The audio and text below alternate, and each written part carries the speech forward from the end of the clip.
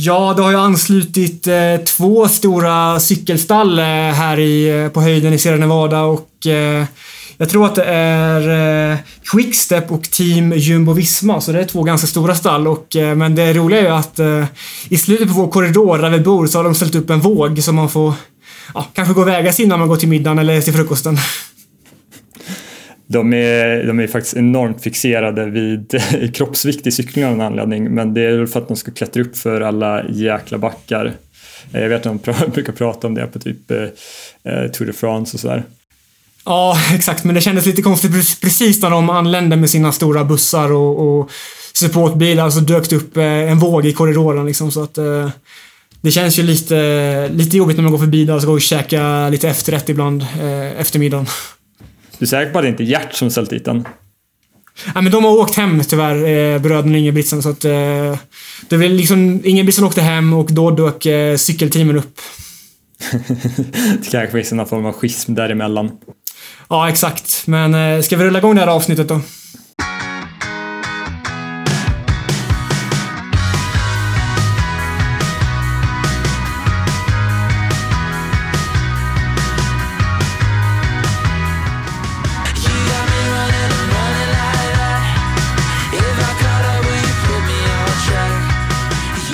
Hej och välkomna till det 11:e avsnittet av Det aeroba huset.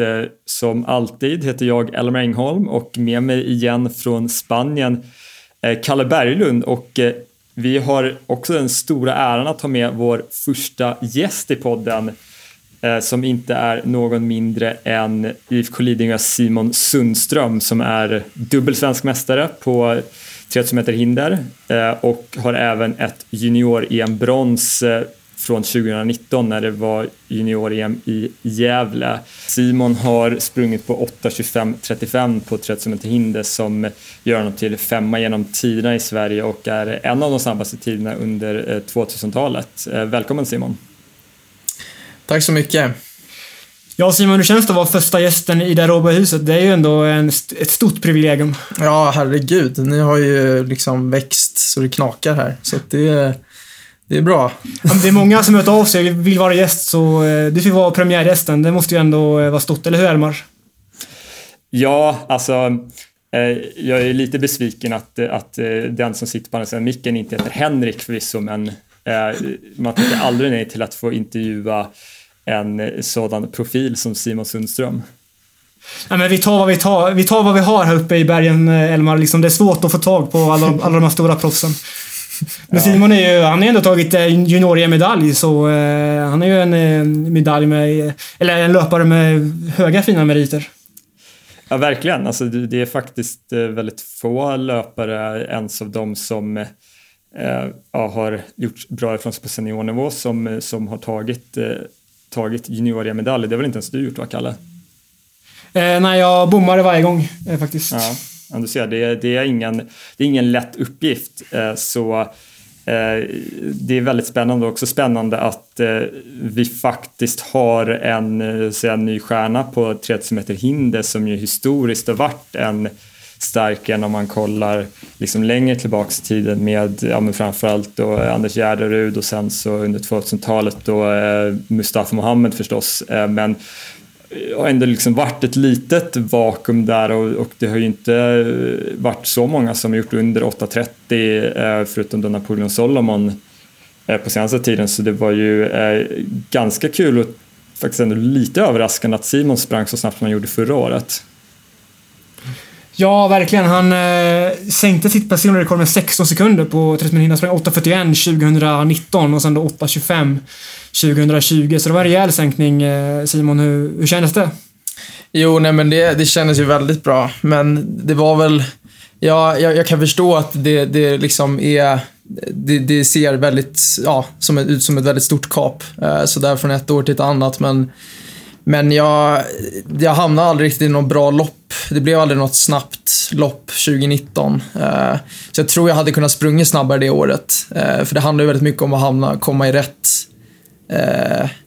miljö och så för att springa fort. Så. Men det är så. 2019 var ju det året du tog medalj på junior-EM som vi pratade om, och då kanske du hade ditt stora fokus på att leverera på mästerskapet, och då 2020 som blev ett mästerskapsfritt år så kanske du fick lägga allt fokus på att springa så snabbt som möjligt helt enkelt. Ja, exakt. Det var ju verkligen kul att det skitiga året blev någonting i alla fall.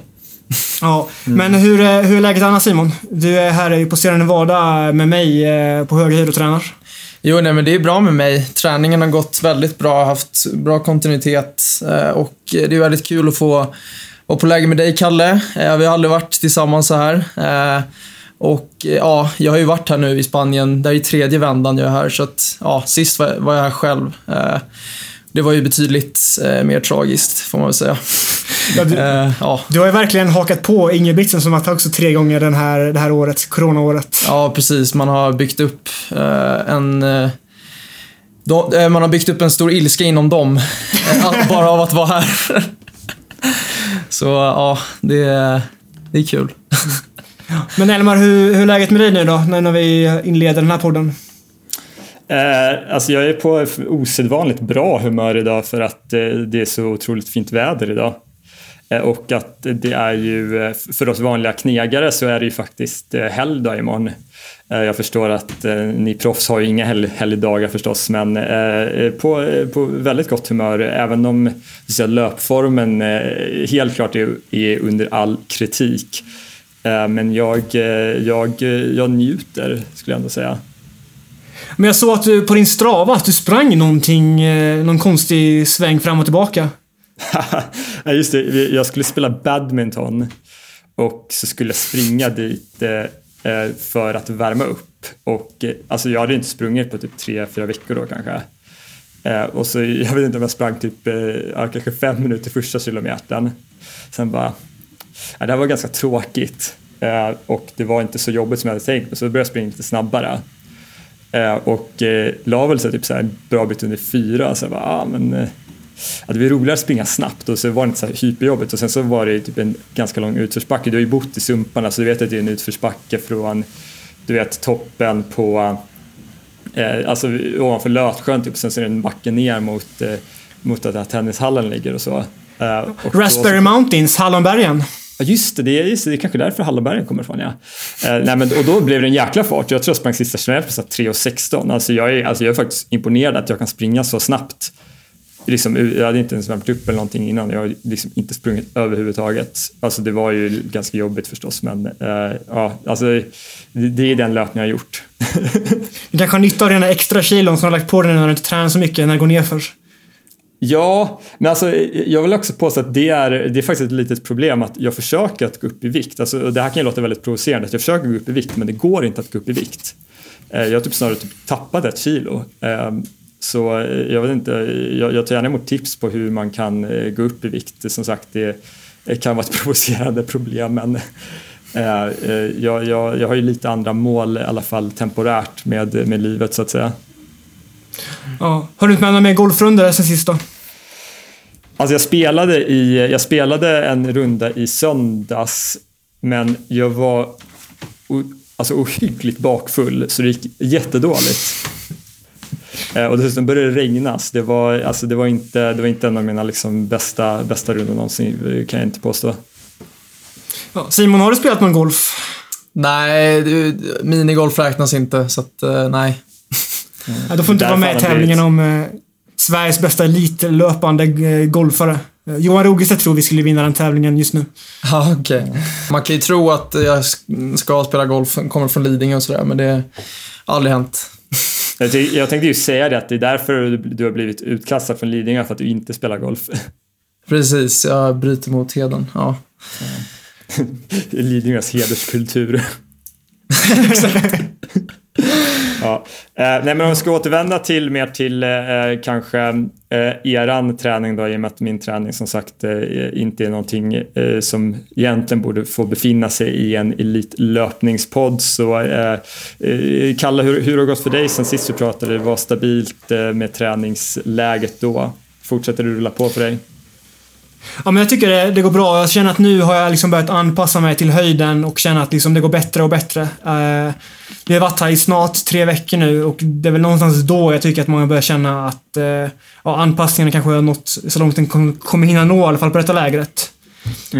Så att trösklarna går bättre, jag springer snabbare med lägre laktat och så vidare och allt går bättre, jag sover bättre också som vi pratade om förra avsnittet, att sömnen kan ju bli lite påverkad på hög höjd i början, men nu känner jag att jag liksom är tillbaka och kroppen funkar bra, träningen går bra, det är många bra pass helt enkelt och bara mata på helt enkelt. Ja. Och hur långt har du till din första tävling nu?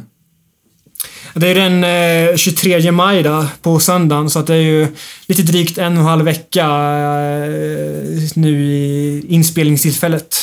Är det Gates då, va? Ja, Gates är på Diamond League där den 23, så jag tror att det ska bli en bra tävling, eller det tror jag att det blir, men jag hoppas bara att det blir ganska bra väder också. Man vet ju aldrig i Storbritannien i maj. Det kan ju bli lite som i Stockholm, att det kan vara jättebra en dag och sen kan det vara regn och 5 grader nästa dag. Ja, men väldigt, väldigt spännande. Och Simon, vi pratade väl lite om din träning också, men vad skulle du sätta för betyg på din så att säga, träningsinsats nu under det här 3:e lägret som du varit på Sierra Nevada? Ja, nej men alltså vi har ju jämfört mycket laktat från de senaste lägren här nu på tröskelpassen och så, allt indikerar på att det ser bättre ut generellt. Och jag känner även det att det har gett mycket av att vara här uppe ofta liksom.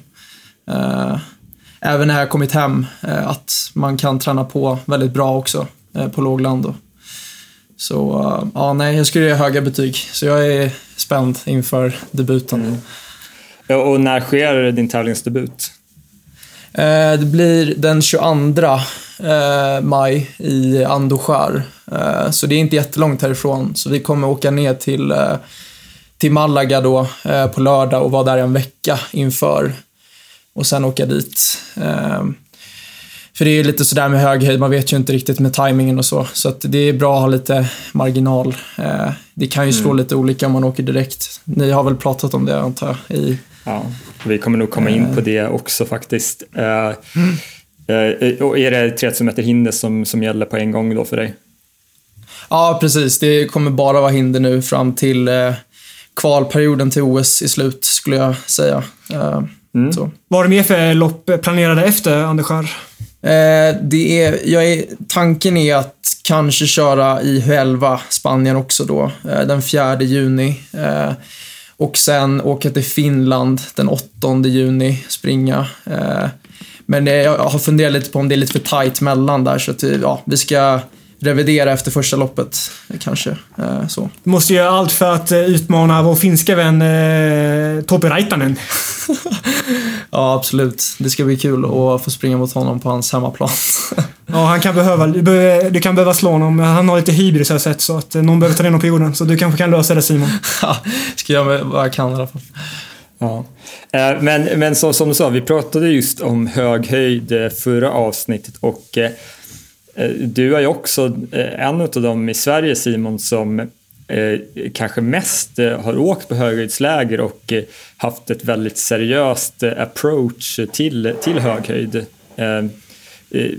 Vad har liksom varit ingången till det för dig? Är det någon som du har försökt att liksom ta efter lite för att när det kommer till liksom upplägg till höghöjd? Ja, alltså vi började ju åka, vad blir det, nästan 6 år sedan nu. Första gången var det då till Sydafrika tillsammans då med i förbundets regi, många svenska löpare. Jag tror även du var med då, Elmar. Det var nog mest just då, tror jag, att hänga med liksom, att dit alla andra åkte. Men sen så min tränare då, Malin, tror mycket på höghöjd också, och har mycket kunskap, skulle jag säga, också kring det. Hon har ju pluggat då på GH i flera år och har fått med sig en del kunskap kring det. Så att det tror jag en kombination av att dels då hänga på många i början för att det var många som åkte dit, och sen även att om man vill ha nytta av det så gäller det att åka ofta också. Alltså inte bara en gång per år liksom. Så att ja, det är väl svaret skulle jag säga. Och du nämnde ju själv det här med hur man reagerar lite på sin höghöjdsträning när det kommer till tävlingsinsatserna, och det finns ju, vi har ett ganska färskt exempel när det kommer till dig ju, Simon, att du kom ju direkt från höghöjd i vintras och sprang 3000 meter och gjorde 8:08 och sen gjorde du 7:52 i det andra loppet där. Är det någonting som du skulle liksom attribuera till att du har en så att säga, viss sweet spot när det kommer till dina prestationer när det kommer från höghöjd, eller fanns det liksom en annan anledning till att det skiljer sig så pass mycket mellan de loppen? Alltså jag tror absolut det kan finnas en sån parameter, men jag tror även det är väldigt många andra felkällor i det här också. Men om man ska ta just den här tävlingen som exempel, så var det ju att jag reste väldigt länge dagen innan. Det blev en riktig onajs resa om man ska uttrycka sig milt. Det var dels då så flög vi till Frankrike och sen åkte vi bil i typ 4-5 timmar, och det var ingen höjdare tror jag för kroppen dels. Men sen även banan vi sprang på var väldigt speciell. Jag har aldrig sprungit på sån inomhusbana förut. Den var väldigt kurvorna var enormt snäva. Så ja, det var en liten chock i sig att komma dit. Så att jag tror även det var en faktor i det hela, om jag ska vara ärlig. Men det är klart att det är jättesvårt att säga när det är så många olika parametrar. Man vill ju gärna veta exakt vad det var som gick så snett. För det märkliga var att det kändes så himla bra liksom, större delen av loppet. Det var egentligen bara sista 3 varven då, sista 600 som jag tappade typ 10 sekunder ifrån liksom farten jag höll innan. Så att det var en chock för mig. Alltså jag har aldrig varit med om den känslan förut. Du fick ändå en bra comeback då. Var det en vecka senare du sprang på 7:52 i Sollentunahallen? Ja, jag tror det var nog 2 veckor efter. Det var till och med 2 veckor? Ja. Så att precis, då vet man ju inte riktigt. Jag vet inte hur länge höghöjdseffekten håller. Det är väl max en månad, eller? Vad tror vi? Det är väldigt individuellt skulle jag säga, från det som jag har läst rent empiriskt. Upp till 6 veckor är väl det som jag har sett. Det kan hålla i sig, men sen så det finns så många parametrar till det där, och som sagt väldigt individuellt. Men en månad är nog ett ganska bra riktmärke skulle jag säga. Ja, just det. Nej, men jag fick väldigt bra träning när jag kom hem där också. Jag fick några banpass liksom, som blev väldigt starka, tror jag också, inför det loppet då, 7:52. Men du låg här uppe på den höga höjden och det var ju ganska kallt då i januari när du var här. Kände du att kvalitetsträningen kanske blev lite lidande för att du var så på hög höjd? Kontra att när du kunde vara hemma kunde du köra lite tuffare kvalitet, kanske vara mer redo för loppet. Finns det någon sån parallell du har dratt? Ja, absolut. Jag körde ju ett egentligen ganska klassiskt förberedande pass inför mitt lopp då i Frankrike, här uppe på höjden, och det var ingen riktig hit, kände jag. Jag körde 5x400 i tävlingsfart då, och jag kände att jag fick kriga ganska hårt för att försöka hålla sista 100 meterna framförallt då. Så det var, jag vet inte, det är klart att det kan också spela in. Inte omöjligt. Man vill ju gärna liksom kunna styra intensiteten innan sådär, men det är svårare här uppe. Du åkte ni några gånger under den perioden också till Närsjö som vi har gjort här också? Ja, precis. Vi åkte ner, jag tror vi var ner 3 gånger. Fick 3 lördagspass där som var väldigt bra. Men vi har ju känt det nu, du kände också det, Kalle, när vi åkte ner sist, att det kan nästan vara lika jobbigt som på hög höjd när man åker ner bara sådär direkt. Att kroppen blir stressad av att åka ner så många höjdmeter. Ja, vi pratade om det i förra avsnittet, att liksom det här med andningsfrekvensen blir lite annorlunda och kanske maximala slagvolymer kanske går ner lite när man är på hög höjd. Tycker ofta det är så att när man åker ner från höjden samma dag och kör ett hårt pass så känns det ofta så där. Och det var väl vi inne på i förra avsnittet, Elmar? Ja, men precis. Och där gäller det verkligen att lära känna sig själv, för det kan vara så otroligt individuellt, och det är också en av de här grejerna som är bra liksom, ens komma ner och köra såna pass, att man lär sig lite men hur man reagerar och kanske hur man ska hantera det också. Simon, någonting som jag ändå den uppfattningen av det, om att du är liksom väldigt seriös när det kommer liksom till hur du planerar din säsong och dina pass, och så att du kan vara liksom ganska kompromisslös så på ett väldigt positivt sätt när det kommer till en träning. Är det någonting som du själv liksom, som du tycker? Ja, eller jag vet inte. Det är nog inget som jag tänkt på så. Men jag har väl egentligen, det skulle jag säga är mycket tack vare Malin då, min tränare, att hon lägger upp program och sådär. För att jag tror det är ofta som jag egentligen kanske vill sväva iväg och träna lite mer till exempel, eller köra det här passet för att det är lite roligare, men då får jag ofta liksom höra från Malin då att nej, men vi håller oss till planen liksom. Så att jag har mycket hjälp av min tränare där, just kring kompromisslösheten. Men det stämmer, jag tror din analys är korrekt. Och som sagt, vi pratade jättemycket om det i podden, Kalle, att det krävs väldigt mycket för att lyckas som elitlöpare, så det är ju liksom ingen slump att du har kunnat vara så framgångsrik nu senaste åren, liksom utifrån det som jag har sett och upplevt från din satsning. Och som sagt, det är också väldigt kul att se att den typen av inställning och arbete också ger lite utdelning. Ja, verkligen. Och vi pratade om att du sprang 8.25 här förra året, 2020, och i och med att OS blev uppskjutet ett år nu, så kanske det gav dig möjligheten att kvala in, för som sagt, du sprang 8.41 2019 och kvalgränsen är satt till 8.22, i alla fall nomineringsgränsen. Och nu då med ett år till när du sprang 8.25 förra året, så är det något du har i pipelinen? Ja, absolut. Det blev ju, alltså om du hade frågat mig för ett år sedan om det skulle bli framflyttat, det blev väl ungefär framflyttat ett år ungefär vid den här tiden väl? Ja, ungefär. Då hade jag nog inte sagt att det skulle ha varit så kanske, men nu efter loppet då i 8.25 loppet, så absolut. Jag har ju följt liksom en ganska stegvis förbättring för varje år, och det är klart att den kommer inte fortsätta i all evighet, men jag tror absolut att jag har mer att ge det här året. Så att det är helt klart ett mål. Hur ser du liksom på ändå pressen som kommer med att liksom ska kvala in till ett OS? För det är ju det kommer bli ditt första.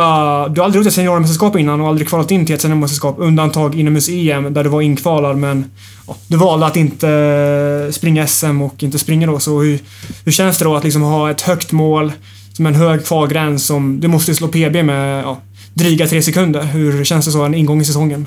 Ja, alltså jag har verkligen känt skillnad, alltså någon shift i huvudet liksom, att det känns lite mer vad ska man säga, lite mer press så. Men jag försöker verkligen att tänka att det är en bonus, som du säger liksom, att för ett år sedan då hade jag inte kvalat in liksom. Så att det är en bonus, och jag ska bara försöka att bli bättre och bättre för varje år som jag Känner du att pressen inifrån dig själv är störst, eller att det kommer just utifrån också, med att vi sitter här och pratar om det och kanske alla andra också liksom? Alltså jag tror att när du springer bra så kommer förväntningar utifrån liksom ofrivilligt. Så är det ju liksom. Men det gäller ju att försöka hitta det man kan påverka själv, och jag ska väl försöka gå på den linjen som jag liksom kört varje år. Att jobba med mycket det som vi gör med mentala tävlingsplaner och sådär, att försöka fokusera på en själv, och så att det blir en utmaning, blir det. Ja, men du sprang ju 2020 sprang du 7.59 på 3000 meter inomhus. Yes. Och sen nu då i år 2021 så sprang du 7.52, så du hittade ju några sekunder tidigare med säsongen, så att det finns väl alla anledningar att tro att vi ska kunna hitta några sekunder till på hinder också utomhus. Ja, absolut. Precis. Det är därför att jag känner att det är möjligt gör ju att jag blir väldigt stressad av det också. Att det hade nästan varit skönare om du hade varit liksom lite längre ifrån. Att jag hade kanske varit 10 sekunder ifrån kvalgränsen. Men nu är det så himla nära, så att ja, men det blir spännande.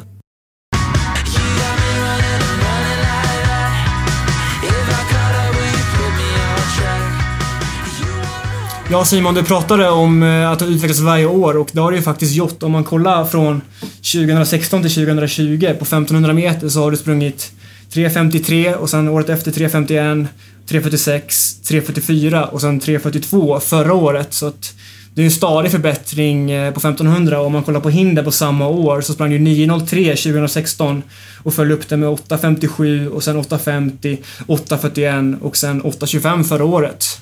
Hur kommer det sig att du har utvecklats varje år faktiskt? För det är ju en elitkarriär, är ju inte spikrak.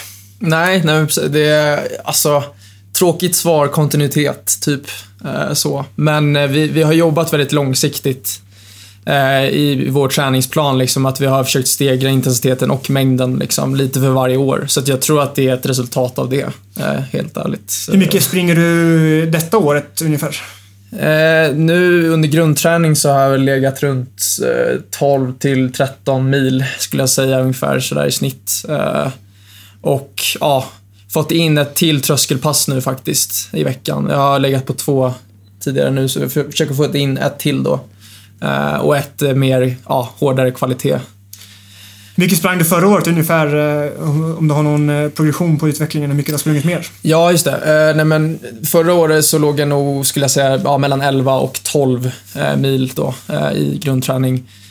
2 tröskelpass och ett hårdare i veckan då.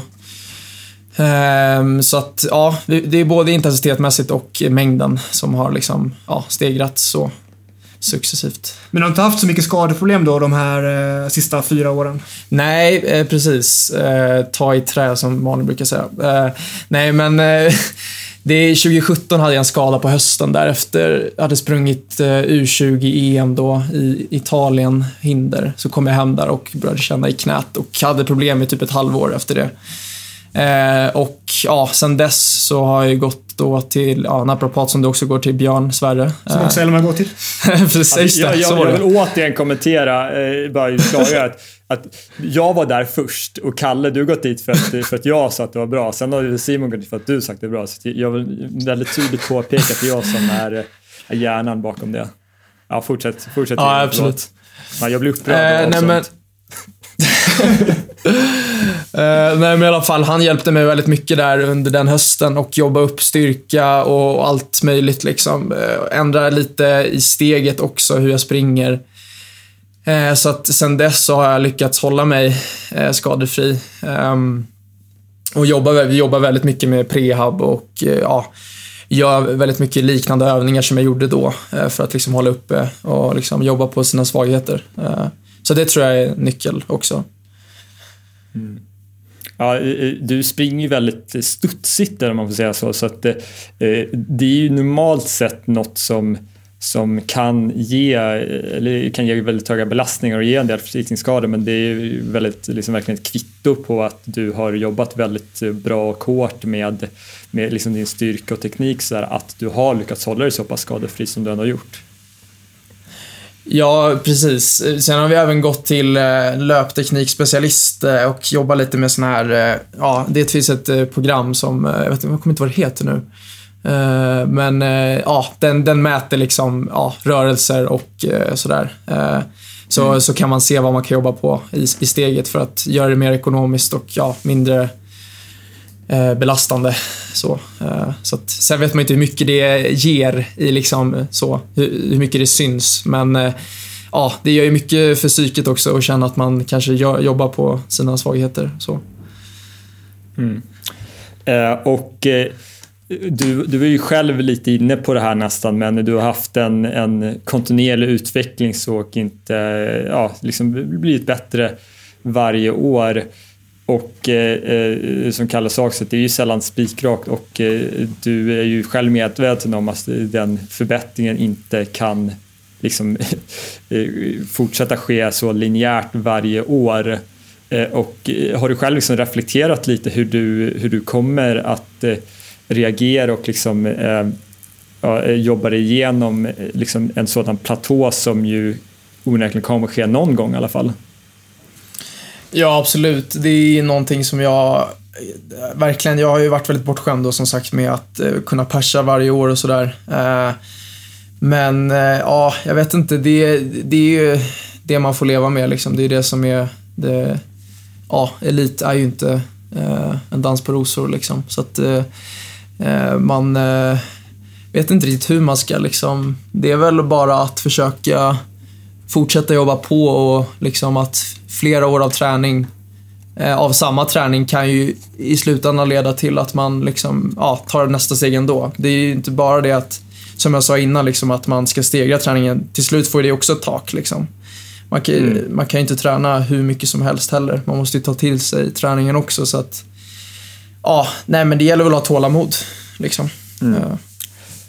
Jag tror också det gäller ju liksom också att älska det här löparlivet så att säga, att åka på läger och att träna mycket så, för att det är väl liksom det, när det tar emot sen så får man liksom falla tillbaka så att man faktiskt tycker om det man gör också. Och jag upplever ändå att du verkar trivas liksom väldigt bra med att åka iväg så att vi ser en Nevada på lite på lite spartansk läge, kanske man ändå får säga.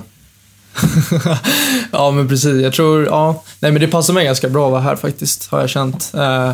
Men jag tror också mycket av varför jag liksom ändå orkar kanske sådär just men vara här då, till exempel, att det är så himla enkelt så att eller alltså enkelt i form av liksom livet så runt, att det är väldigt inrutat och så, att jag är väldigt motiverad, och jag tror det är faktiskt ett resultat av att jag ändå har liksom fått hela tiden känna att jag kan utvecklas på något sätt varje år. Att man får persa varje år, och att man sparar liksom sig träningsmässigt också, att hålla igen så. Så att man hela tiden har det här liksom glädjen som du säger i att kunna fortsätta grinda på.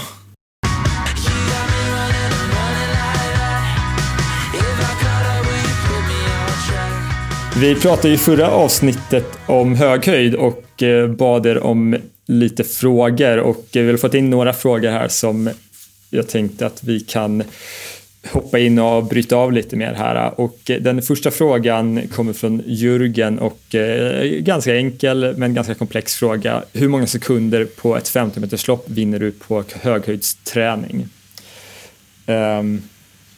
Alltså återigen, det är extremt svårt att säga. Jag tror att det inte går att ge något liksom entydigt svar, mer än att det är väldigt individuellt. Men du, Kalle, som ju som sagt är den bästa 50-meterslöparen genom tiderna i Sverige och tränar mycket höghöjd. Vad tror du att det ger dig i termer av tid och så att säga? Det är väl, jag skulle säga att det är i princip omöjligt att svara på, för det är som sagt så mycket som påverkar. Vi var inne på det att bara vara på hög höjd är ingen garanti för att man ska springa snabbt. Liksom allt påverkar, men jag vet inte, alltså det enda jag tycker, som sagt, jag var inne på det förra avsnittet, jag vet inte om det är att man åker iväg på träningsläger, det enda man gör är äter, tränar, sover, vilar, att man blir bra form av det, eller om det är för att man är på hög höjd och får effekten av det hela liksom. Så jag tror att det är någon kombination av allt, men jag kan tycka att man kan få lite gratis på uthållighetsbiten om man lyckas med höghöjdsträffen. Så att då kanske man kan fokusera lite mer på snabbheten och lite mer på sprinten.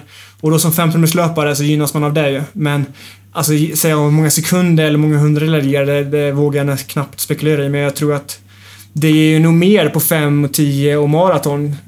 Hur längre man springer, desto mer nytta har man om uthålligheten. Ja, men verkligen. Jag tror balansen där just för 50-meterslöpare med höghöjdsträning är väldigt svår, för som sagt om vi säger så här, det är ju inte 5 sekunder magiskt liksom. vi pratar liksom snarare om kanske inte ens en hel sekund, men som sagt också där att om man inte klarar av det, då är det snart att du tappar 10 sekunder för att du aldrig mer kunde komma och springa nästan, om du inte liksom kan sköta träningen på hög höjd. Men allt där handlar verkligen om, som all elitidrott gör egentligen, allt handlar ju om små liksom, marginal gains hela tiden. Och kan man sätta det här som 500-meterslöpare så kan man ta lite tid, men det handlar liksom inte om några jättestora kliv och det är väldigt svårt att isolera vad som just är höghöjden. Nästa är väl egentligen för övrigt väldigt roligt att han lyssnar på vår podd. Det är norska, för ändå kalla honom stjärnlöparen, Marius Vedvik, som vi får säga på norska, jag vet inte ens vad det står riktigt, men mycket bra. Roligt att höra bruken av ordet precis från Emma Engholm. Jag tror att det är en komplimang. Men han tycker att din norska var lysande kanske? Men jag tyckte den var lysande. Jag tyckte att jag har kollat lite på Team Ingebrigtsen. Jag tyckte jag låter precis som Gert. Så jag tror att jag tackar för komplimangen, tror jag. Eller vad kan man säga på norska? Tack så mycket. Nej, så det är danska. Man säger inte tack så mycket, det är som danska jävlarna. Tack. Man säger tack, tror jag. Tack. Ja, det är great. Ja, det är great, det är som man säger. Ja, det är great. Kämpegöj. Kämpegöj. Ikke på tal. Ja.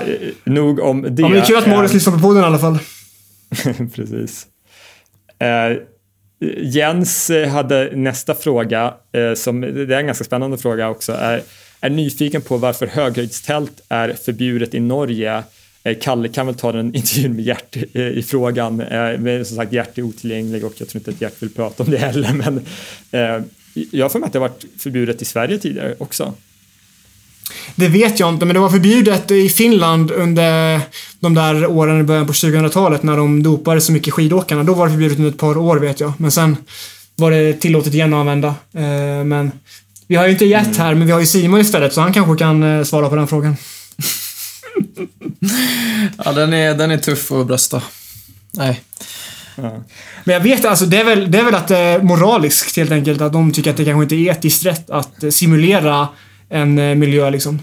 Ja, alltså verkligen. Jag tror faktiskt att det är det som är anledningen, och vi kan väl också påpeka att jag tror att det här är sånt som liksom man bestämde för ganska länge sedan när man inte visste lika mycket om höghöjdsträning, och jag förstår ju faktiskt principen, för att alltså det är ju på något sätt faktiskt en analog till epodoping, för som vi pratar om att höghöjd är ju att du liksom stimulerar produktionen av hormonet EPO då, som leder till produktion av röda blodkroppar, och jag menar både ett höghöjdstält och att injicera EPO ger ju egentligen samma sak, att du behöver inte vara på hög höjd för att få en högre liksom EPO-mängd i blodet. Så jag tror att det är det som anledningen att det sågs liksom som en gråzon egentligen mellan faktiskt höghöjdsträning och epodoping, och det är som sagt tror jag anledningen. Sen så vi pratar om att forskningen är väldigt tvetydig, och det är väl väldigt oklart ifall det faktiskt ger någon effekt alls, så jag tror att det är väl delvis kanske därför man har lättat en del på det, och just för att liksom tekniken har avancerat i hela samhället så. Men jag tror sagt det är det som sak, eller det är nog det moraliska där som var stötestenen förut så att säga. Ja, det är väl många av elitidrottarna i Norge som vill att det här förbudet ska upphävas och att det ska vara tillåtet. Så att det har varit en väldigt stor debatt här nu sista månaderna, och jag vet att NRK ville prata med mig om det, men min agent som är från Norge avrådde mig från att prata om det, och det var en väldigt het debatt i Norge under den sista månaden. De kan gärna få ringa mig istället så kan jag få prata norska med dem. Jag ska hälsa dem där. Nej, men Marius kanske kan höra av sig och ge oss något scoop här från den norska höghöjdstältsdebatten så att säga.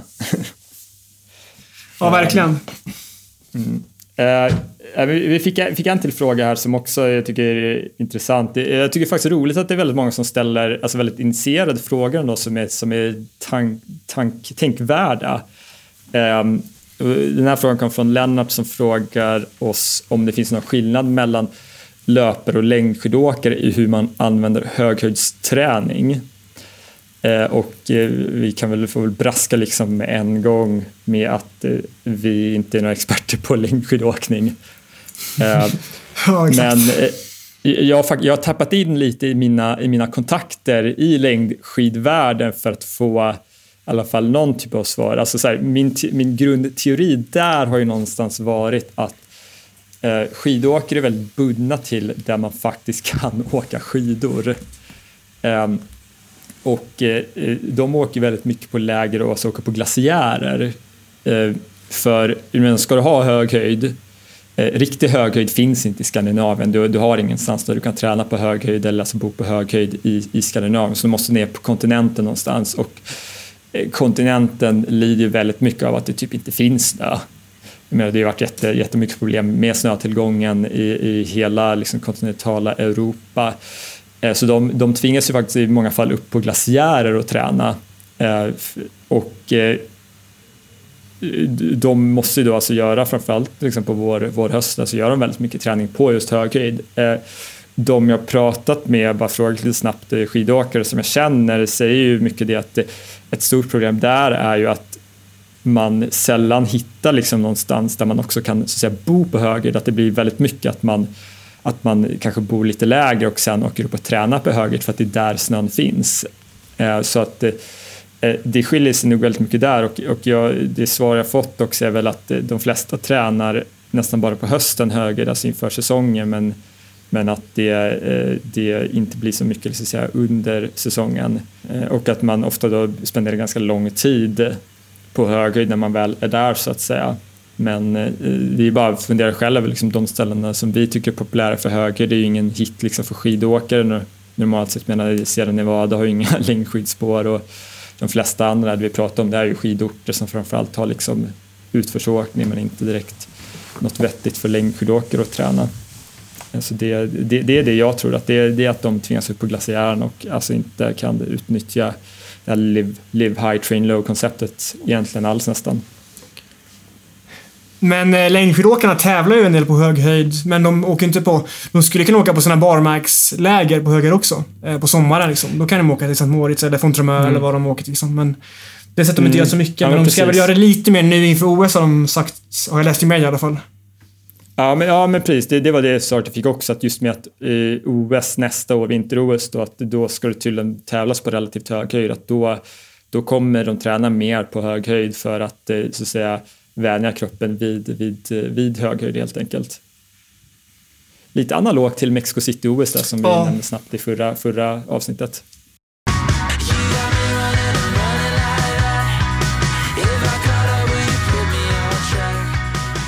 Ja, i lördags så körde vi faktiskt barnpass med en italiensk grupp som är, det är ju världslöpare helt enkelt.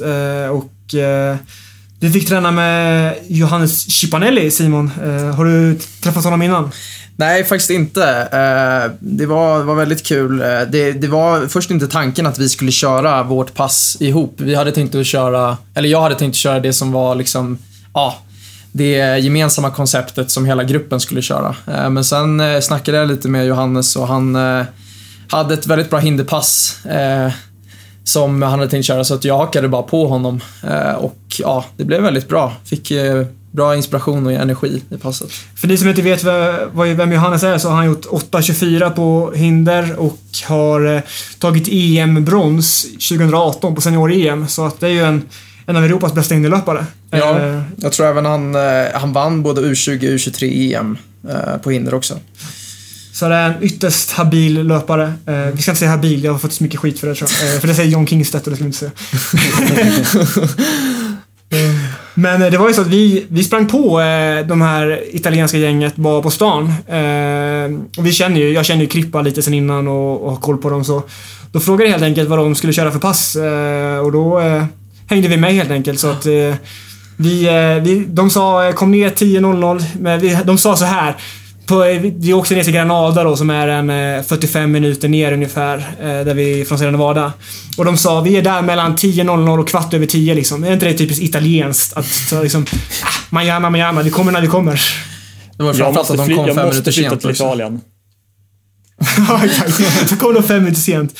Men det roliga var, vi dök upp på den banan då liksom, och det var ju ungdomsträning där för den lokalinvånarna. Och Alltså du vet ju också Elm, att det kan ju vara lite kämpigt ibland att komma in på arenor i Sydeuropa. Liksom det är oftast inlåst och alltid knepigt att komma in liksom. Ja, alltså det är oförlaktigt så att vart man än åker för att träna så är det alltid någon vaktmästare med något form av maktkomplex som man måste ha flera dyster med för att få träna. Ja, jag tänkte precis säga det, Elmar. Ja. Exakt, men vi gick in där på arenan och då kom det fram, jag tror han var tränare för den gruppen där liksom, och han frågade vilka vi var ungefär, och vi sa vi är från Sverige, vi ska träna här ungefär, och han bara ja, välkomna, kom in. Så då bara visade han oss var vi kunde sitta i skuggan, och han öppnade upp toaletterna för oss och så vidare liksom, och det var bara liksom vänligt och väldigt snällt liksom, så det var ju nästan en chock att de var så vänliga. Ja. Nej, man måste ju faktiskt älska liksom de som man stöter på som är den typen av typ eldsjälar som väldigt osjälviskt hjälper till de som vill träna, och framförallt då ni som kommer där på besök, att få ett sånt vänligt bemötande. Jag tror det gör ju väldigt mycket liksom. Ja, exakt. Så det var väldigt trevligt. Men sen dök ju italienarna upp då 5-10 minuter senare än vad de skulle komma. Men ja, det hade vi nog räknat med kanske. Eller vad säger du, Simon? Ja, absolut. Du är van vid att umgås med mig, Kalle, så att du vet ju hur det är så att säga att få vänta. Ja, den här inspelningen blev ju 20 minuter försenad av någon anledning. Ja, jag hade faktiskt ett möte som jag vill bli indragen på, så att just den har jag en relativt giltig förklaring till. Ja. Ja, men och i den här gruppen då, jag tränade ju med det stora gänget och då är ju Krippa som är den stora löparen, och han har gjort, jag tror han har gjort 27:10 på 10 000 och 13:03 på 5 000. Och tagit medalj på 10 000 på senior-EM i Berlin. Han tog brons där, tror jag. Och sen finns det en annan 3:36 löpare som heter Mohammed. Och sen är det en annan kille som heter Bohoui. Dåligt uttalad, men han gjorde 7:47 inomhus på 30 meter. Så att det här är ju en väldigt bra grupp som vi fick chansen att träna med. Och Simon, du fick ju köra ett specialpass då med Johannes. Kan du berätta vad ni körde? Ja, vi körde en form av fartlek. Jag har aldrig kört fartlek med häckar faktiskt. Men det gick väldigt bra. Vi körde 2 gånger 2 kilometer där vi körde 200 meter fort och 100 meter joggvila. Ganska fort. Det skulle vara vila liksom, men jag tror det var ungefär 20-25 sekunder joggvila. Och de snabba gick runt 32-33 sekunder då, 200-ringarna. Som var då 2 häckar i, och på vilan var det inga häckar. Körde vi 4 minuter vila mellan dem. Tog laktat. De var väldigt generös italiensk tränare som tog laktat i örat faktiskt. Jag har aldrig varit med om det förut, men det gick väldigt smidigt. Det var inspirerande och känna att man ändå var nästan i paritet med hans form då, utifrån laktatnivåerna i alla fall. Ja, du hade väl skrivit med lägre laktat på första intervallen än Johannes? Ja, precis. Jag låg bakom honom första. Så att vi började diskutera kring om det kan vara att ligga först, att det blir så att laktatet blir lite högre så. Men vi hade någorlunda likt laktat sådär. Så att det var kul. Ja, det är faktiskt en ganska underskattad del just med att komma bort på läger, att man kan få lite sparring, inte kanske bara från ens normala träningssällskapen, också att man får inspirationen och den hjälpen från löpare som ofta är bättre än en själv liksom. Ja, precis. Vi hade ju tänkt att köra ett mindre inspirerande pass från början kanske. Ja. Så att det blev lite roligare sådär. Men efter de här 2000-arna, då körde du också lite snabbare intervaller, va? Ja, exakt. Vi hakade ju på ert koncept som ni körde lite kortare. Så att det blev lite fartträning då. En 500-ring på 1:12 och en 300-ring, 342 tror jag. Och sen en 200 på 28 och sen en 200 på 26.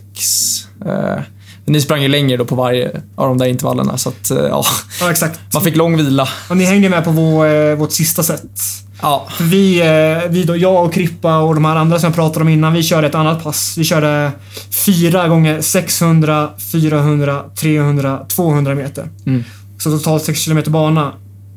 Och tanken var att det skulle vara stegrande fart. Vi skulle börja ganska lugnt, men han skickade tiden till mig innan och jag insåg att det här kommer gå snabbare än det här liksom, för att det var lite passivt från deras tränare kanske, men vi sprang på liksom. Vi började på en 37 och sen 63, 45, 29 på första setet och jobbade oss ner till en 33, 60, 44, 27 på andra setet och sen bytte vi till spikskor och gick lite snabbare, så då sprang vi en 29,5 på tredje 600-ringen och sen 58, 3 på 400-ringen, 42 blankt på 300-ringen exakt och sen 26,9 på 200-ringen. Och sen då hängde ju Simon och Johannes med på sista setet med lite kortare och då var vi ner och sprang en 26 låga på 600-ringen, 55,8 på 400-ringen och 40,2 på 300-ringen. Och sen var det roliga i det här passet för att sista 200-ringen så hade vi, jag tror det var 2 minuter vila, jag minns inte. Men så säger deras tränare att sista intervallen ska ni springa lugnt och avslappnat. Han visar med armarna, det ska vara lugnt och fin teknik. Inte snabbare än 27. För att vi hade sprungit snabbare än planerat på de tidigare intervallerna. Så han var väldigt noga med att lugnt och fint nu grabbar. 27,0, bara flyt, avslappnat löpteknik. Och de frågar mig om det är okej. Och jag säger ja, det är okej. Liksom, det var ett hårt pass. Liksom. Jag sprang snabbt och jag var lite trött. Men de säger så, du får sputta om du vill. Det är okej först. Jag bara, nej men jag tar det lugnt liksom. Men och så jag tänker så att det blir lugn och fin intervall. Men sen sista 100 meterna då börjar Krippa och den här Mohammed sputta för hela livet liksom och kör all out sista 100 meterna. Så jag vet inte hur de missuppfattade tränaren där, eller om det var något kodnamn för att jag inte skulle vara med på sputten eller. Ja, precis. Det är också kanske baksidan med när man får lite bättre och inspirerande träningsmotstånd, att det handlar ju trots allt om tävlingsinriktade människor, så att det får folk att ta det lugnt inte alltid det lättaste. Nej, exakt. Men det var ett bra pass och det var kul att köra med en stor grupp. Alltså, Simon, du har ju ändå en lite större träningsgrupp som du kör med. Kursus Elite, som Malin Sundström basar över. Men jag kör ju nästan alla mina pass själv. Så för mig var det kul att få hänga med en stor grupp och inte behöva dra varje intervall i alla fall.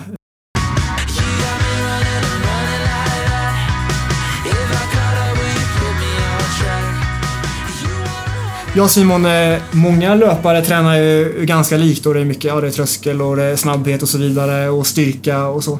Men ni i er grupp kör ju en del thaiboxning på grundträningen. Kan du berätta lite om det? Ja, jag har en far som har hållit på med thaiboxning hela sitt liv.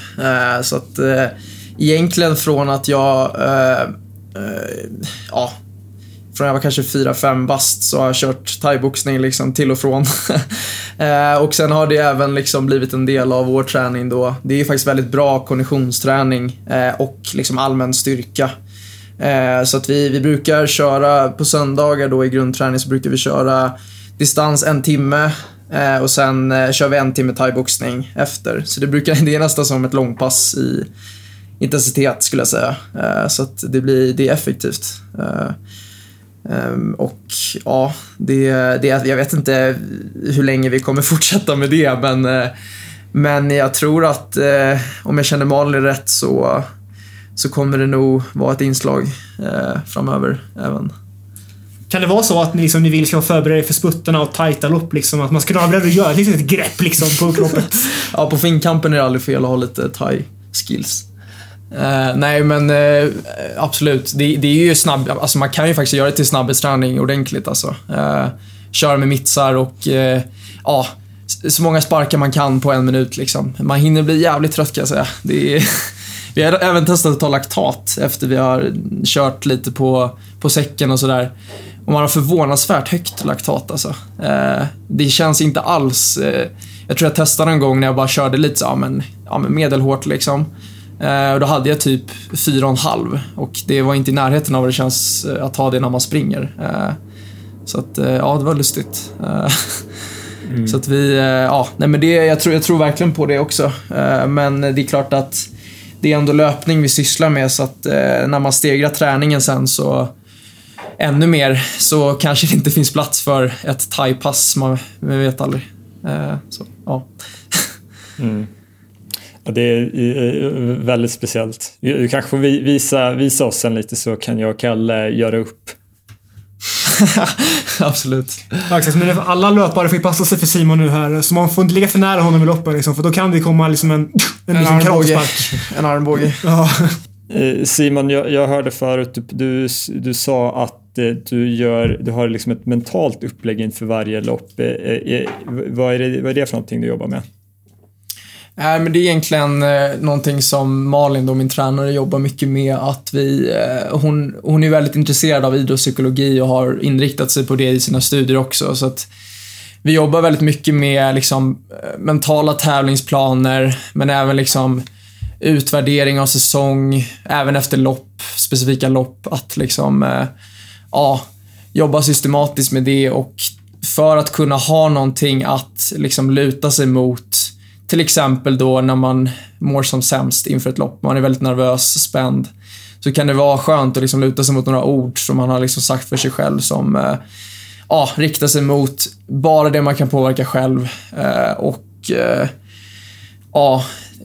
om man hamnar i en situation i ett lopp till exempel där man känner att nej, det blev inte som jag hade tänkt, så kan man liksom påminna sig själv att jag har säkert hört Malin skrika diverse ord som kanske är lite känns ur kontext på en löparbana, men det har mycket att göra med att vi försöker påminna oss själva liksom att återgå till de orden vi har sagt till oss själva innan då loppen, och jag upplever ändå att det ger en del, framförallt innan lopp, och känna liksom att man kan fokusera och samla tankarna på något specifikt, för det är lätt att tankarna bara svävar iväg inför lopp, att man liksom ena sekunden kan känna sig väldigt självsäker, sen andra sekunden så mår man piss liksom, och bara fan, det här kommer inte gå bra liksom. Så att det är någonting vi jobbar med inför varje lopp, så.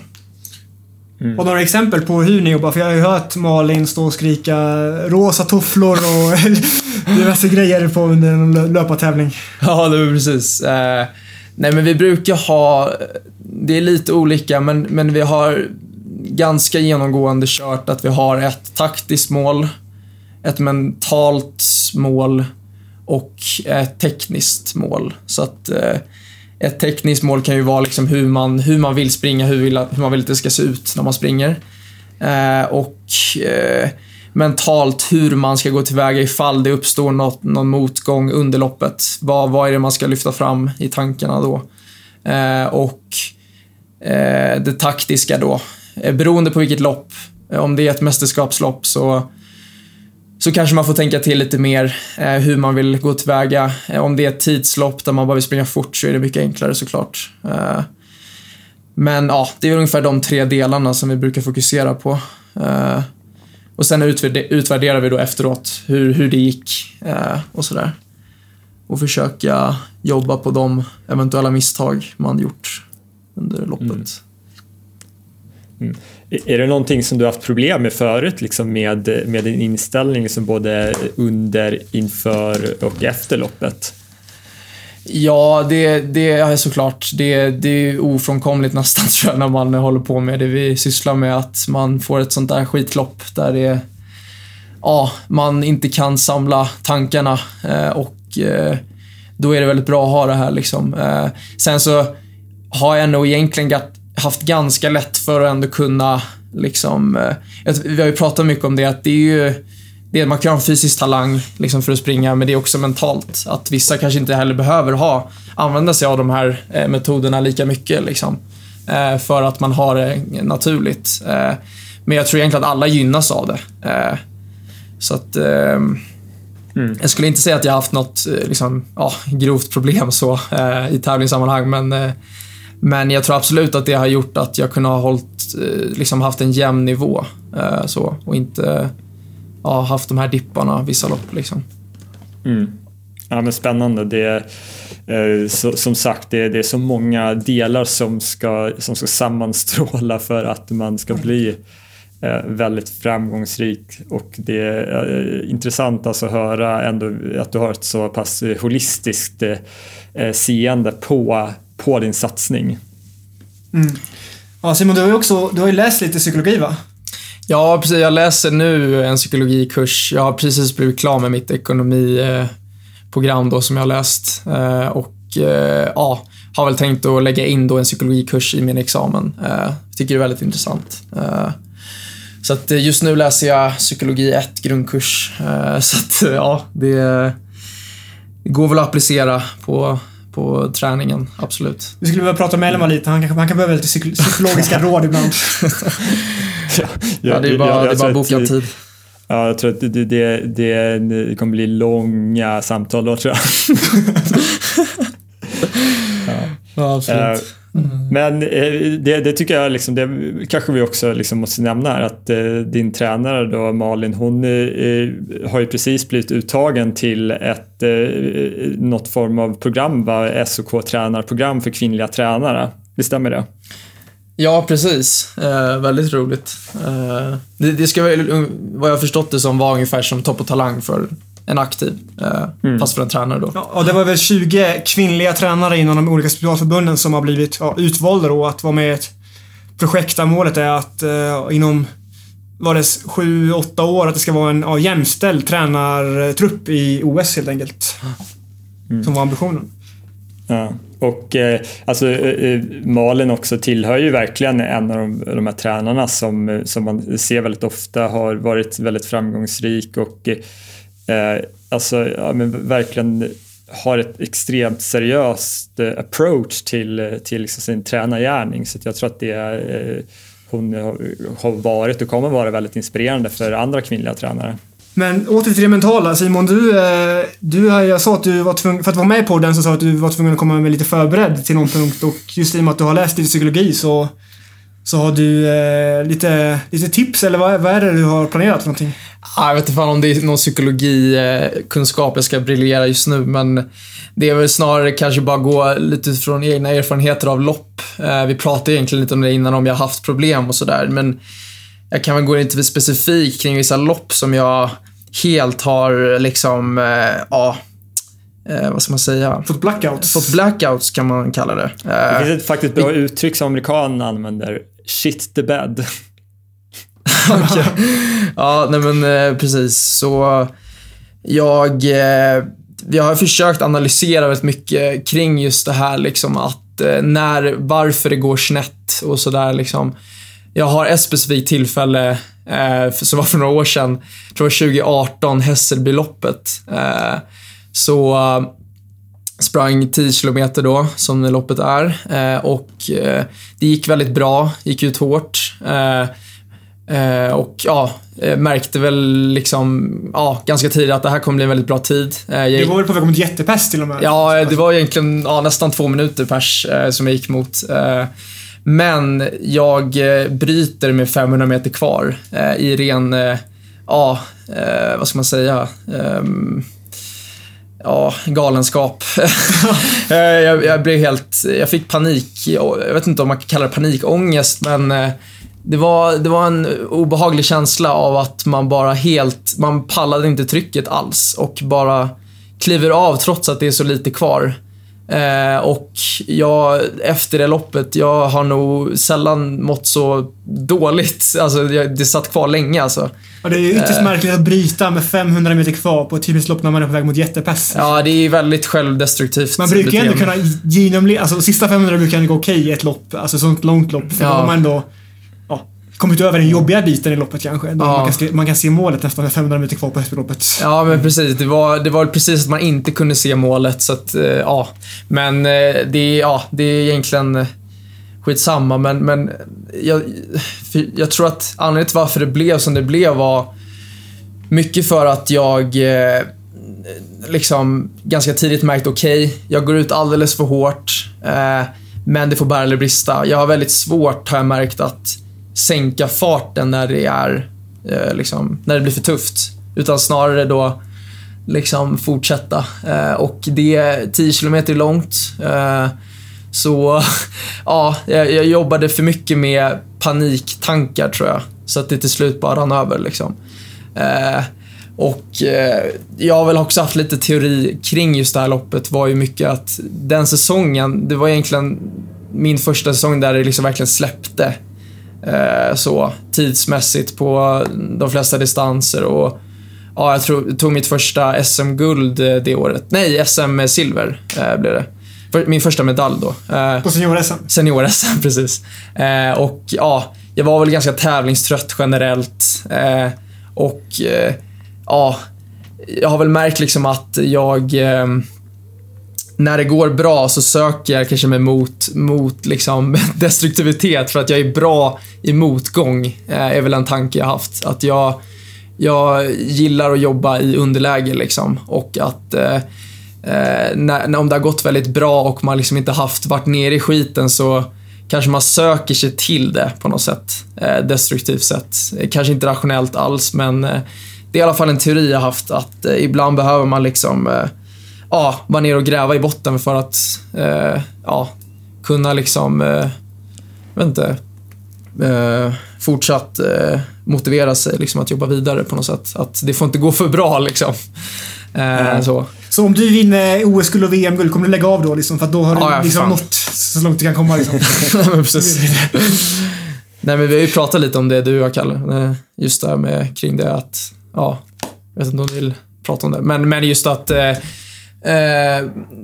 du berättade efter din inomhus, din första senior internationella medalj, att du kände dig helt tömd efter det, och att det liksom det bara rann över dig så. Ja, jag kände mig mer eller mindre utbränd i veckorna efter liksom. Och det var inte kanske just fysiskt, det var mer mentalt liksom, att jag var jättetrött och orkade typ ingenting. För det var sån urladdning hela perioden egentligen. Inom säsongen där 4 veckor om det var, och sen kulminerade på EM där när det var mitt första seniormästerskap på 1500 meter, och jag var ändå medaljfavorit, så att det var mycket press innan, både för mig själv och utifrån. Och sen efter det då, när det väl gick så bra, så bara släppte allting, och jag kände mig jag var jättetrött i flera veckor efteråt liksom. Ja, precis, men det säger ju mycket om liksom att det är en urladdning mentalt att tävla liksom, generellt, att man kan behöva också ibland liksom vila från tävling för att kunna liksom ladda om, för att man ska inte underskatta liksom tävlingsmomentets krav, kan man säga. Det är väldigt ångestladdat liksom, för att vi inifrån har vi väldigt höga krav på oss, alla elitlöpare och elitidrottare, och även utifrån är det höga krav. Och ju bättre man blir, desto högre blir de kraven utifrån också. Och det gäller ju att hantera det liksom. Ja, men verkligen. Jag känner faktiskt igen lite det som du pratar om, Simon, just där att alltså, när man är ute och tränar, speciellt på vintern när det är ganska skitigt och tråkigt, så att det är ofta man sätter sig liksom, mentalt och liksom visuellt i de här sammanhangen, i de här situationerna när man är väldigt, väldigt framgångsrik, att man kan ju liksom springa runt och liksom fantisera om när man ställer sig på startlinjen på liksom OS-finalen och sådär. Och sen liksom att på något sätt, om det sen realiseras, så kan man nästan bli liksom väldigt ställd. Och man får nästan kanske få en liksom sån här overklighetskänsla, och man kommer helt plötsligt till punkt, okej, men det här är inte jag, alltså, när man kommer liksom förbi kanske sin fantasi också, att så här, man vet inte vad man ska göra nästan. Ja, nej, precis. Jag håller helt med. Jag kan verkligen relatera till det, för att det är ju liksom, man måste ju på något sätt, där tror jag det är viktigt liksom att man tar ett break för att kunna liksom, om man nu känner den känslan att såklart, det kan ju vara bra att försöka jobba sig igenom det också, men jag tror att det finns ett syfte med tävlingspaus, alltså, eller alltså som efter säsongen, att man tar kanske till och med en hel månad, att man tränar lugnt så, för att få tillbaka det där. Ja, och det är liksom, det är väl väldigt analogt till det jag gör nu liksom, att liksom, när jag kollar tillbaka på senaste åren, jag har ju inte velat stå på en startlinje egentligen sedan 2018, att även när jag tävlade 2019, 2020, jag har inte velat vara där egentligen. Så det är precis där du säger, att det kan vara viktigt att ge sig själv liksom den pausen, så att man längtar tillbaks till det på ett lite morbid sätt, men Men då under det här Hässelbyloppet som du pratade om innan, då hjälpte inte de här mentala planerna som du och din coach jobbar med mycket liksom, under loppet, man ska komma tillbaka till rätt tankar och så vidare? Nej, precis, det är klart, det funkar inte alltid liksom, och sen så kanske man inte heller har varit helt närvarande i det man jobbat med, alltså de tankarna inför heller. För jag tror just den här perioden också att jag hade tävlat väldigt mycket och jag var väldigt trött på att tävla generellt.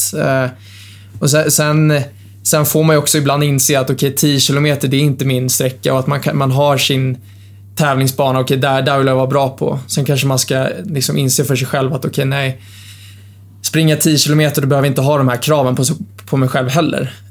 Så att det är också en aspekt som jag har tänkt på just kring det här, att jag märkt att det finns någon liksom iver i en att man vill springa de sträckorna man är dålig på någon anledning, bara för att bevisa för sig själv på något sätt, för sin egen självbild.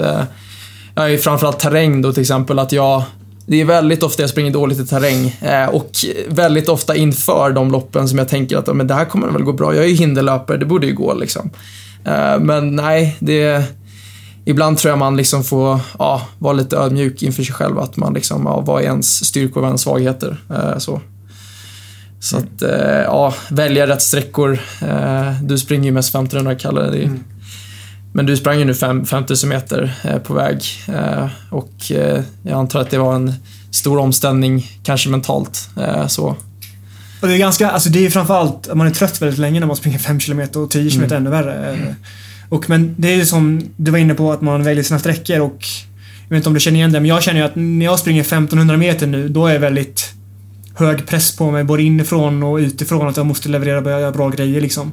Men om jag ställer mig på en startlinje som jag ska springa 5 kilometer, då är liksom mina förväntningar mycket lägre på mig själv, och kanske också utifrån, för jag har inga meriter därifrån helt enkelt. Känner du igen det där också, att när du springer hinder så är det väldigt, nu måste jag springa bra, nu är det viktigt, men om du springer 1500 meter till exempel, så kanske det är inte lika viktigt kanske hur det går liksom, att det är mer en del av resan. Ja, men precis, det är ju sunt att tänka på det sättet, och man är mycket mer snäll mot sig själv då liksom.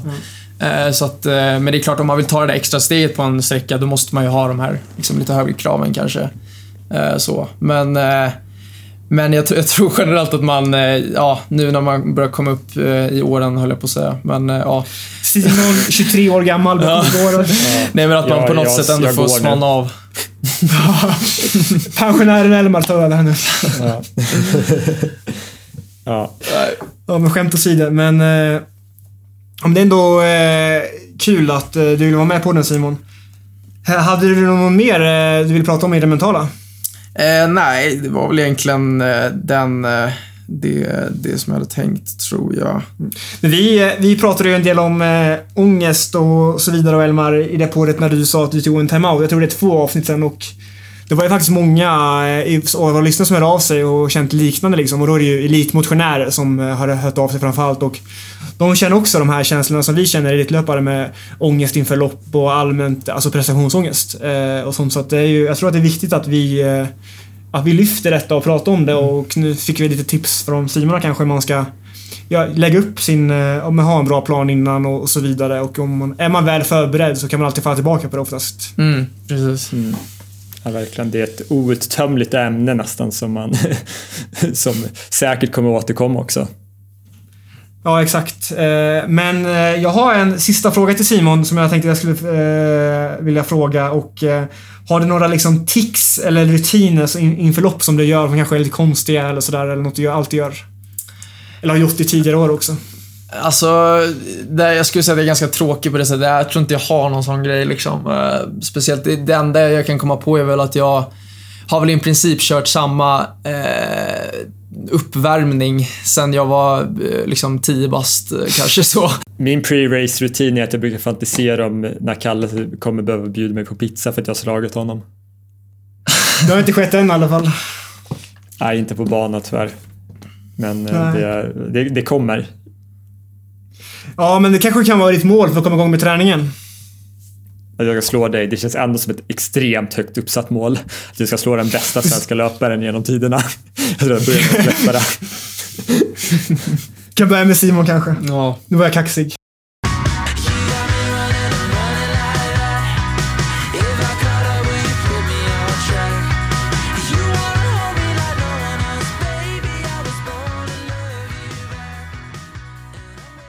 Vi har ju varit växelvis ganska seriösa och växelvis ganska lättsamma.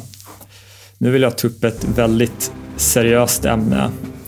I en värld som har präglats väldigt mycket av information och i väldigt många fall även desinformation med nya uttryck som fake news, så vill jag varna er. Jag vill varna er för en man.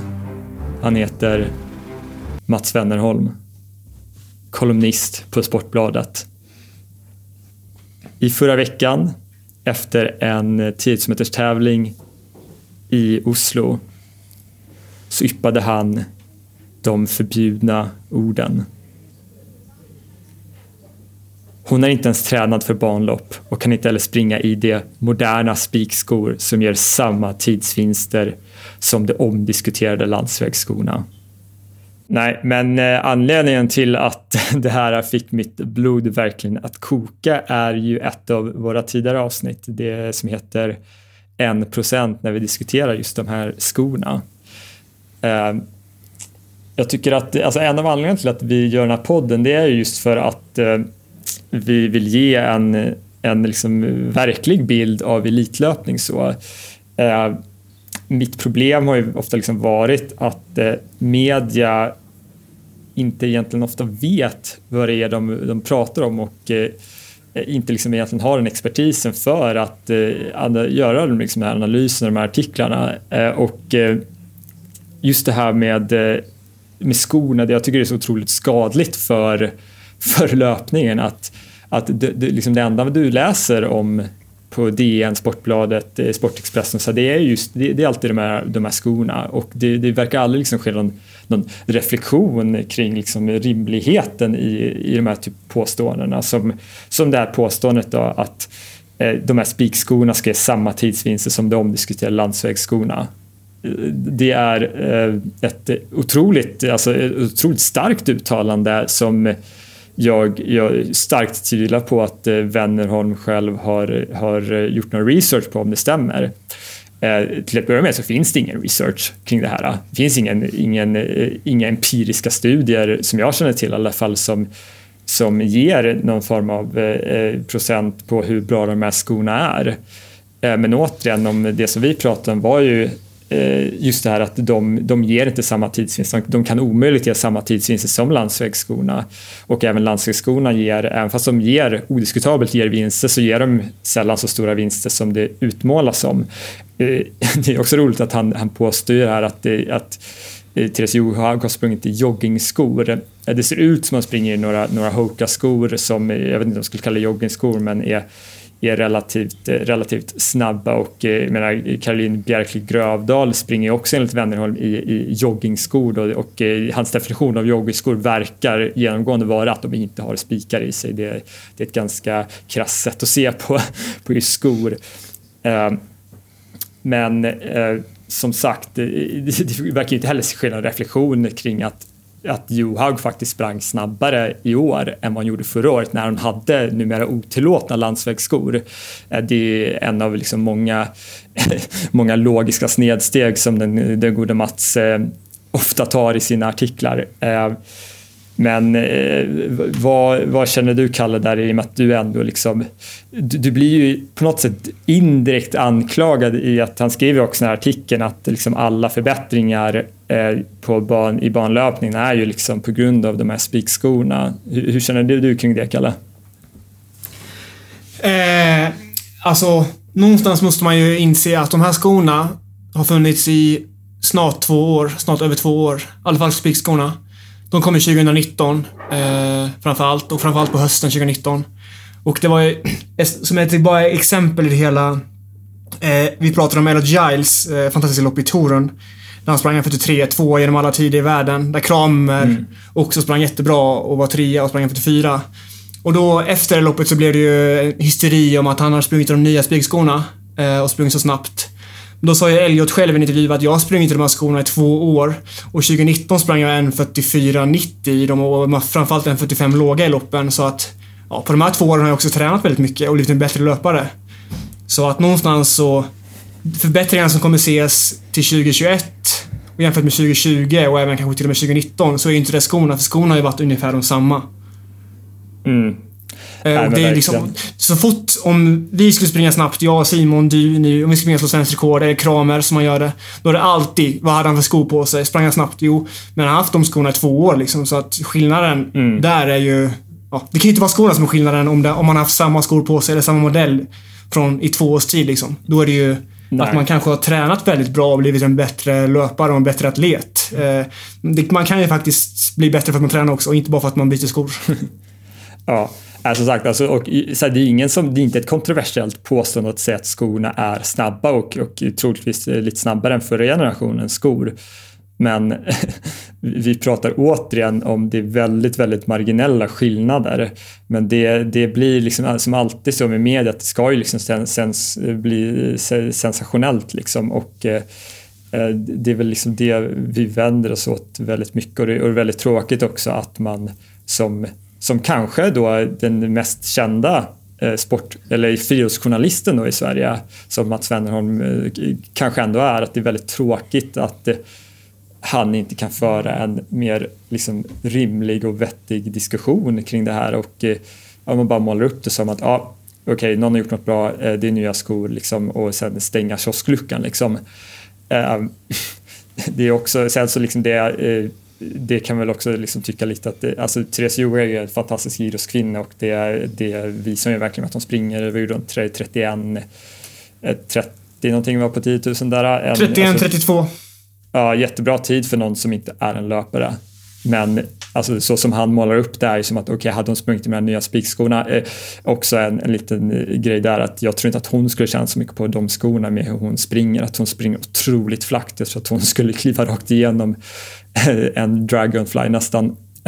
Men tillbaka så här, att han målar upp det som att okej, sprang hon de här spikskorna, liksom tränar hon lite, då skulle hon göra en bra bit under 31 minuter liksom. Och det är liksom... Men det är ju så på 10 000 meter, så är det så att jag tror att hade jag fått välja så hade jag också kört i en flat på 10 000. Jag har inte kört spiksko. Alltså jag tror att springa en lätt flat är den snabbaste skon på bana även också. I det här fallet nu med Johaug, jag tror inte hon har tjänat i spiksko. Jag tror att hon har nytta av att få en flat liksom, för att hon springer inte som de flesta löpare gör, om man säger så. Och det är bara att kolla, Grövdal valde också springa i ett flat istället för spikskor. Så det säger vi lite. Hon hade alla möjligheter att springa i snabba skor liksom, eller snabbare. Absolut, och hon valde att springa i flats liksom. Så att jag tror att skoval ska man nog inte titta sig så jättemycket blind på. Det är väl det som är problemet i hela artikeln, som du kanske tycker. Ja, för han målar ju också upp det som att liksom, friidrottsvärlden mår dåligt för att liksom, så fort någon gör någonting så är alltid frågan så här, vad sprang de med för skor? Och det är ju inte längre i alla fall. Det var länge sedan man ställde sig den frågan, för alla vet vilka skor folk springer i. Det är han som gör det. Det är media liksom, som sätter den agendan, så att säga. Så att väldigt, väldigt låga betyg ger jag till Mats Wennerholm här.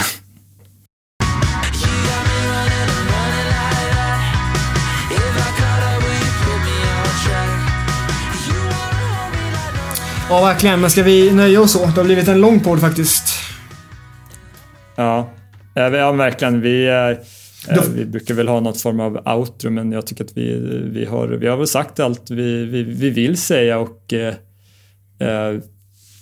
som sagt, vi har hållit på ett tag, så vi är lika bra att vi stänger butiken, och jag tycker det var fantastiskt kul att ha Simon här och prata med Simon. Det är väl liksom därför det blivit en ganska lång podd också, för att det har väldigt mycket vettigt att säga också. Ja, väldigt kul att du vill vara med, Simon. Kul. Ja, tack för att jag fick vara med. Det var kul. Men det blir väl en ny podd ganska snart, tror jag. För nästa podd kommer väl handla om kanske Damoli-galan i Gateshead som jag kommer springa. Ja, precis. Tävlingssäsongen börjar liksom så smått rulla igång nu, så att det finns mycket vi kommer kunna prata om här i framtiden, och tror att det blir kul att följa Kalle liksom genom din säsong nu, så att fortsätt lyssna, så kan ni liksom få höra Kalles resa hela vägen mot Tokyo-OS. Ja, verkligen. Och vi önskar Simon stort lycka till med sina hinderlopp och andra lopp i sommar. Så får vi hoppas att vi får prata om Simon i den här podden och kanske till och med intervjua honom igen efter några bra lopp. Men stort tack för att ni har lyssnat. Yes, ha det bra allihopa. Ha det bra, hej då. Hej då.